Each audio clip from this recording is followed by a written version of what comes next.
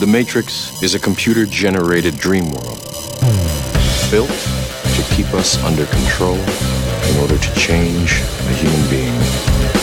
You're listening to the Dustin Gold Standard on Pain.tv. Join the discussion at Pain.tv/gold.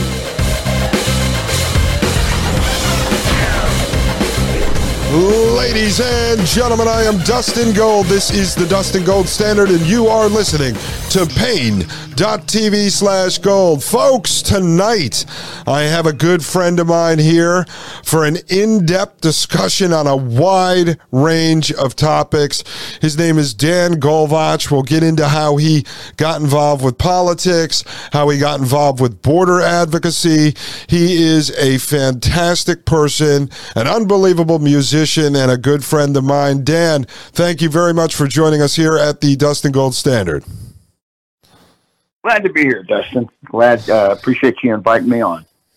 Hey, no problem. I wanted to get you on for a while, but I had to set up 64 episodes first because you were such a well-rounded, well-researched person to speak to. And so I said, let me get all this stuff out of the way, and then we can have this big conversation because, Dan, you follow so many topics. You're always sending stuff over in a text chain that I have with you and Chrissy Piccolo, who had me on her show recently, and Maria Albanese, who's on the Thomas Paine podcast every Friday and who hooked me up with Mike Moore over there. And you've been on Mike's show, the Thomas Paine podcast, as well. So you're always sending this over. You're tracking the technocrats. You're tracking the, leftist commie scum, the worldwide fascists. I mean, you're on top of everything. Well, it's the insomnia that does it. Yeah, I mean, I can sit there and look at it in the dark, or I can turn on my iPad and look at the news and follow. I follow a lot of different blogs and sites, and I spend a lot of time trying to read about things and get into the minutia of things, just because a lot of that started with what happened with my son. And yeah, and we're going to get into that momentarily, Dan. But it was funny because right before when you just called me to let me know you were free, I had just recorded like a teaser that I put out before the shows telling people what's coming. And I had mentioned in the teaser that you were a musician. And I said when COVID Land, the high school theater production, kicked off, and I was producing Douglas Ducote's show, and you used to be on that show quite a bit and helped us line up a number of guests that we interviewed, a number of experts for the border documentary we did, that you were sitting home like totally depressed at the beginning of COVID Land when no one really knew what was going on because all of your gigs got canceled because you're a musician and you play out at clubs and restaurants and events around Texas. And you were just telling me now it's starting to go into dark season. So are you about to hit like deep, dark depression again, or are you going to be okay? Well, it's, this is a seasonal, it's become a seasonal business here down in Texas, and you tend to get more work during the spring, summer, and fall months. But once November starts rolling around, it starts to, a lot of the venues that I work at they'll close down the live entertainment until they'll pick it back up in March. So it's just the nature of the business has changed a lot over the past 10 or 15 years, and it's that's just becoming more and more of a pattern that I see, and it's unfortunate because come the beginning of the year, well, you got Christmas that you got to spend a bunch of money, then you got to come up with your taxes and your everything else. It just comes at a bad time, and so it's as much as I love the weather change. Today I went out on my mountain bike and it was just beautiful. It felt perfect. It was like 68 degrees and just like I couldn't get enough of it. But it's just you always have that gloom and doom, when you're in your business for yourself, like I am, and you look at your calendar and it looks anemic. Well, it's a kind of a dark feeling, but I'm kind of getting used to it.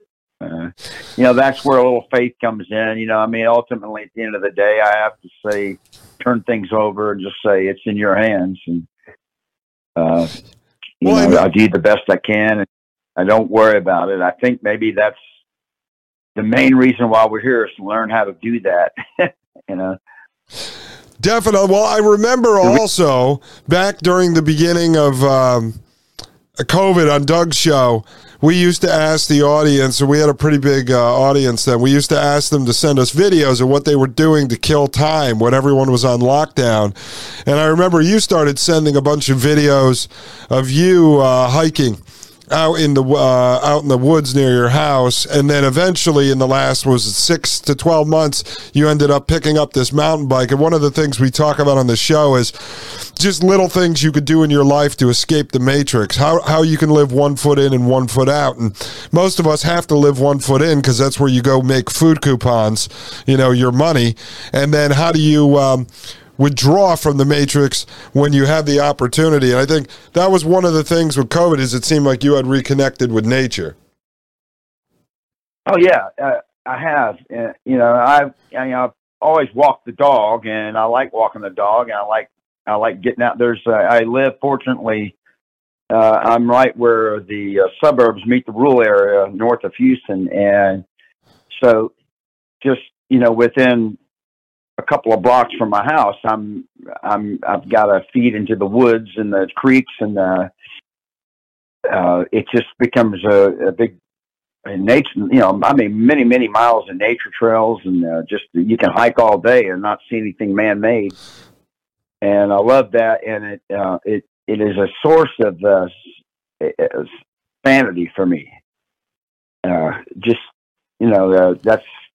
It's kind of like almost going to church. Not that I worship the nature. It's just that when I'm out there, I feel more at peace, and I can talk to God, and I can collect my thoughts, and I can kind of realign my thinking and not wander off into the weeds, worrying about this, that, or the other. And I just found it to be very therapeutic, whether I'm with my dog or I'm on my bike. And this mountain bike, a lot of fun. It's an e-bike, actually. It's an e-mountain bike. This is my second one, and it's just a blast. And it doesn't go quite fast enough for me to do too much damage to myself.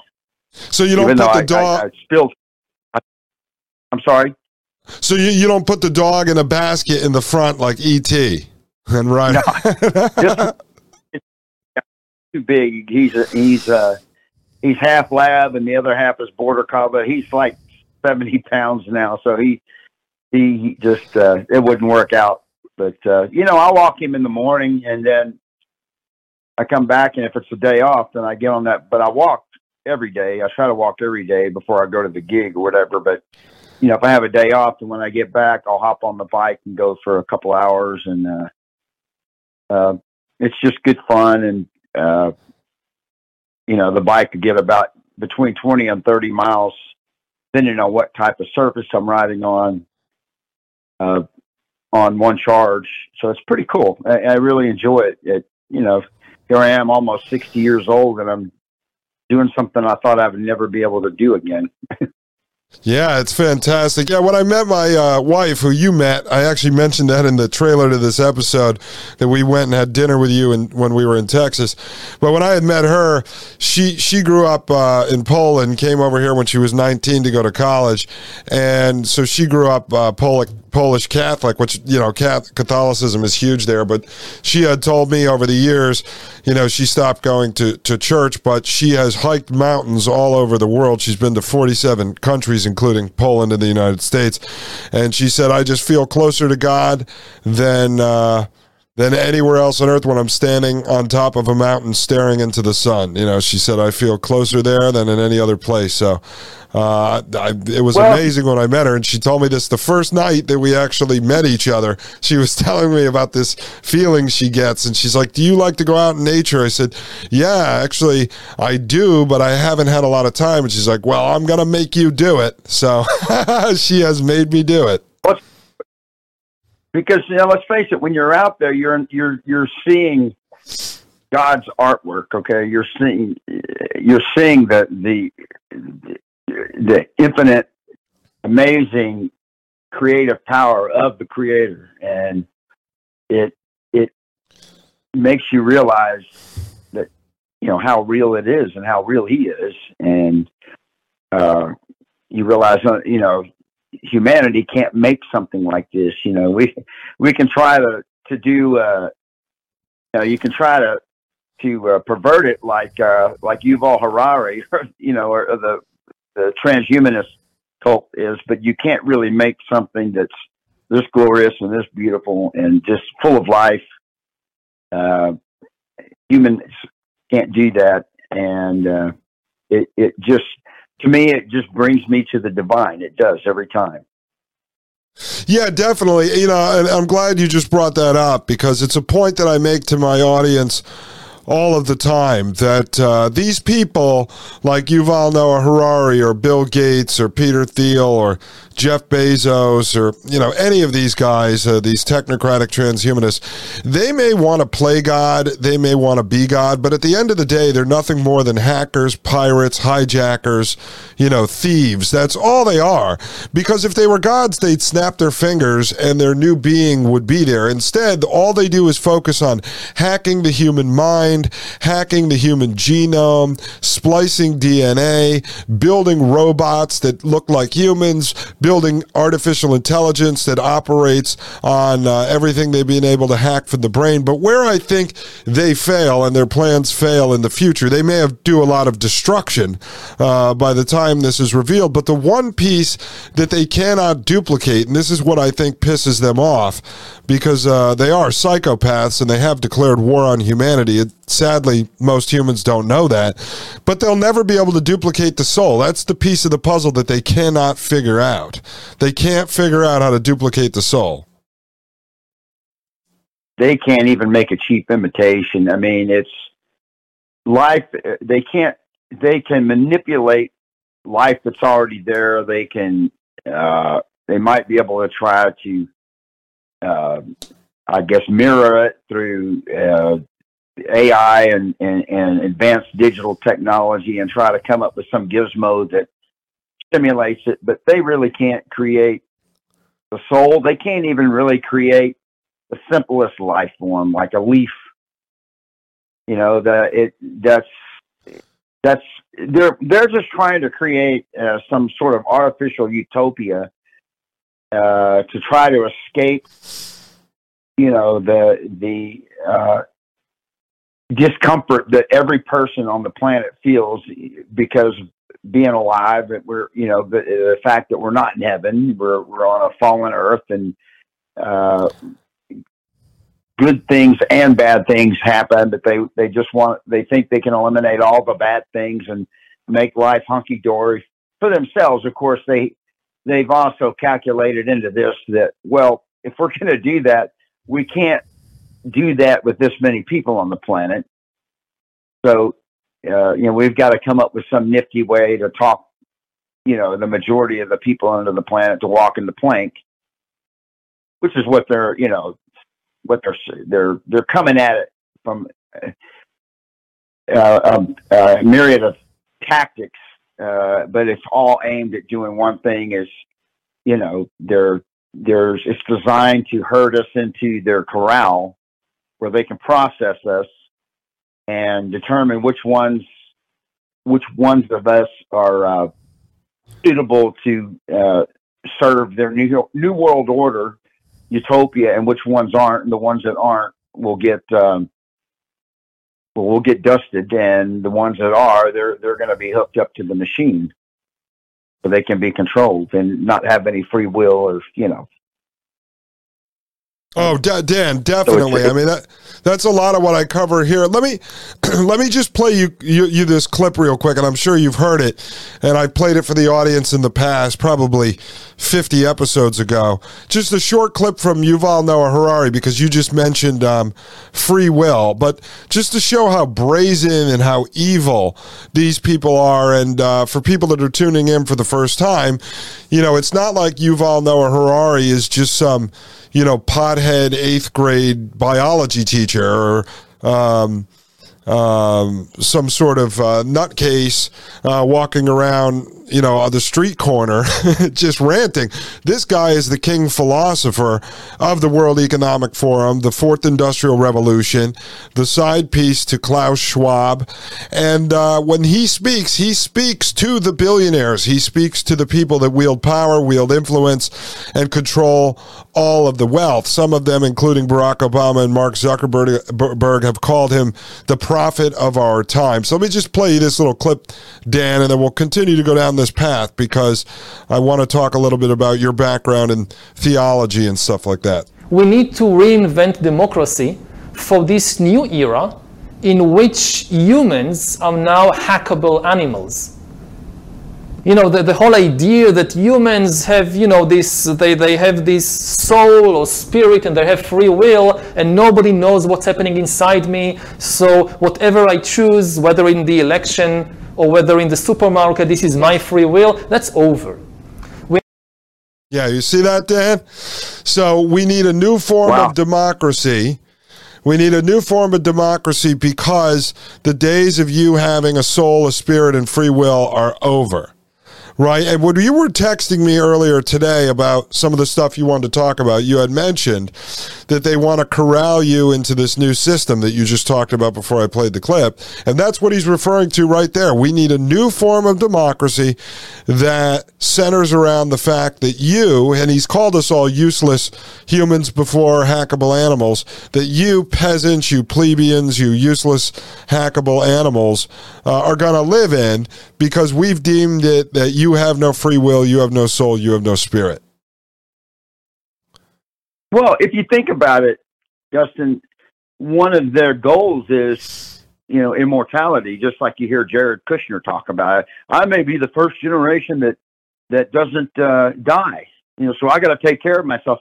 Well, okay, so let's follow the logic there. If you think that you're going to live forever, that you're going to have technological advances that accommodate that, then you can't very well have more people being born on the planet. You've got to reduce the population, because you're not going to be completing the cycle anymore. You're going to be staying here.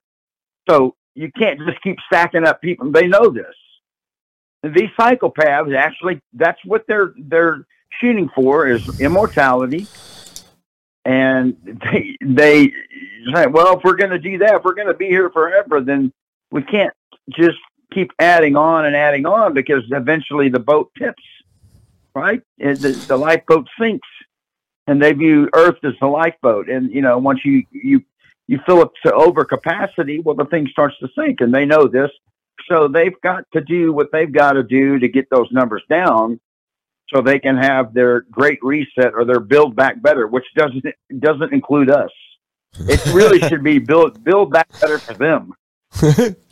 That's what it is. Build back better for us. And no, you're right about that, because if we have, let's say the numbers are accurate and there's 7.7 billion people on the planet Earth, as I've explained several times on the show, is that they have to cap that somewhere. They can't give immortality with all of their life extension techniques, and they're working on everything from nanobots they inject into their bloodstream to being able to genetically splice, grow babies in synthetic wombs, upload their minds to the cloud, and then beam the minds down into either a new baby or like a nanobot Iron Man suit. And this isn't crazy conspiracy theory stuff. I've broken this down on the show in their own words.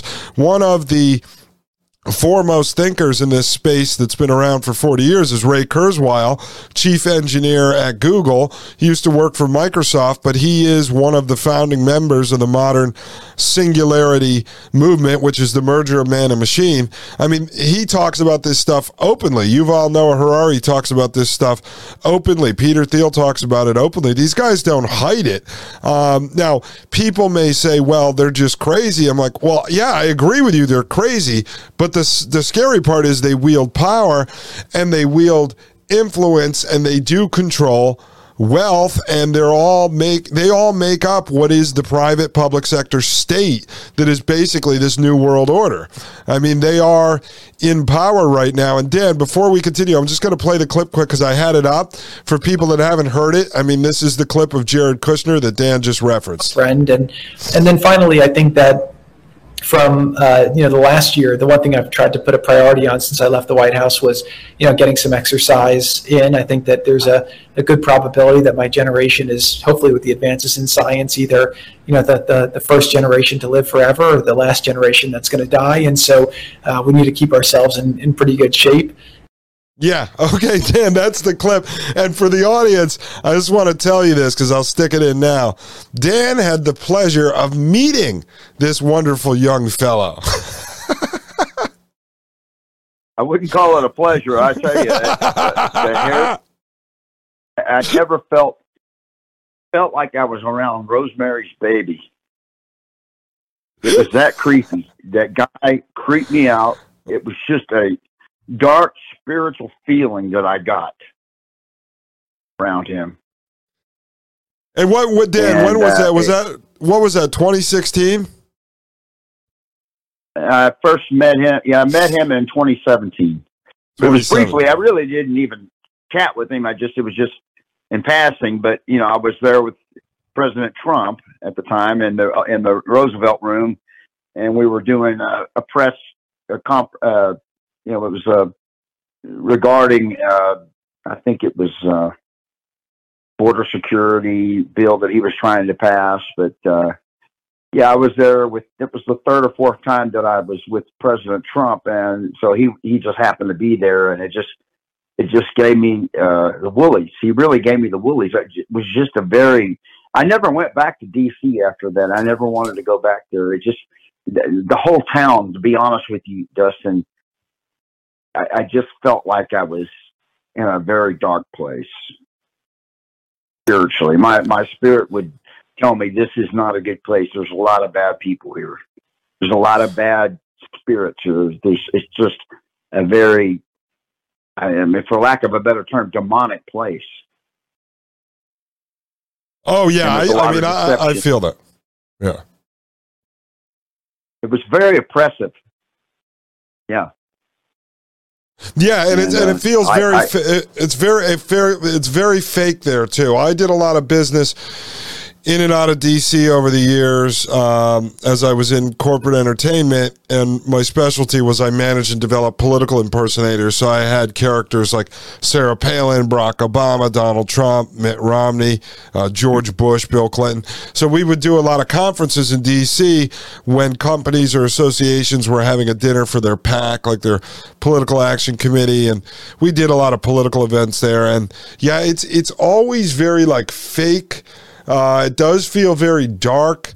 People there are very strange, and I know people through my wife that live and work around there, and she lived in that area before we met, and she's like, everybody there is just very pretentious, everybody's fake, everybody's a liar, everybody's some kind of government worker or government contractor or spook. I mean, the whole thing is just, it's really disgusting, to be honest. My synopsis for all of that is, I could go on for hours about it, but I guess it just comes down to this. Campaigns are expensive and the devil is rich. And, what you have is basically it's a cabal. They all get in on it. They all start drinking from the trough. And, if you're going to be an elected official there, you're going to have any kind of way at all. You're going to have to play the game, and the game is this isn't a government by the people for the people. It's the government by the people for the the elite globalist goon donor class. And if people think that just extends to the Democrat Party, well, they're sadly mistaken. Oh yeah, definitely. It's yeah. So hey, Dan, when did you first meet? Because you just had mentioned being there when Trump was announcing a border bill that he was trying to get passed. When did you first meet Trump? I first met Trump in October of 2015 when he came to Beaumont, and I'm an angel father, and there was a group of us, and we were back there with Maria Espinosa, the Remembrance Project, and he was doing a rally there, and we all met him. There was about a dozen of us, and he picked, I'd say half of us, and he picked me to come up on the stage with him and, give the crowd our story. And I stood right there with him, and he didn't tell me what to say. He just said, go up there and tell your story. And so I did. And then he did a few more events with Maria. Then I met him. And then, after he became president, he called me, his office called me to come up there and be present for this legislation he was trying to get passed. So it was, a little meeting that we had, a little round table we had there in the Roosevelt Room. They had all the press there, and that's when I crossed paths with Jared, and it was a real eerie feeling. I just got the feeling that this guy there's something really deceptive about him, and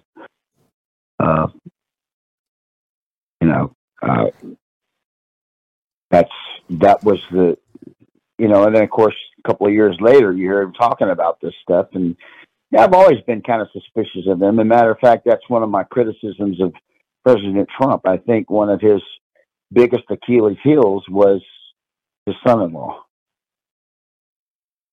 And I think it was very inappropriate for him to have that guy in there with that, giving him that much leeway in his administration. It's just straight up nepotism, and I didn't care for it. Yeah. So before that occurred, I'm sorry. I was going to say, but before that occurred, Dan, you were well aware of.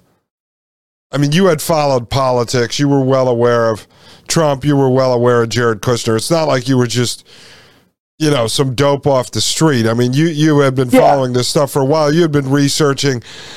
Just so the audience knows, like, you had been doing research on things like, Illuminati, all that kind of stuff for 20 years before this unfortunate situation we'll get to, what happened in your life, that ended up leading you to Trump. You had been studying this stuff for years before that occurred. Well, I'm 59, and I first got enamored with this stuff when I was about 17, and I started reading. Of course, when the internet became available, then the information highway, then there was a lot more. I wasn't just shackled to going and buying a book in some store. It was just suddenly I had a wealth of material I could research, and I just kind of got fixated on it for one reason or another. And so I've always been trying to follow the rabbit holes and understand, why the world works the way it does, and just trying to unravel the mysteries and the riddles, and follow the shell game, so to speak. Right. So then, I'm sorry about that. There's a delay sometimes, so it sounds like I apologize if I cut you off. It sounds like you're ending sometimes, so I jump in. But no. So you had this situation. I did not get into this in the introduction to this show because I wanted to have you tell it in your own words. So So you had this situation occur with your son, Spencer, and you talked about some of this on the Thomas Paine podcast with Mike. And we've talked about it in depth back when I produced the Douglas Ducote show. But why don't you just explain the situation in your words? I mentioned it before when I did a special with Maria Albanese when I filled in for Mike Moore about a month ago. But why don't you explain it in your own words for people that are just starting to listen to this show?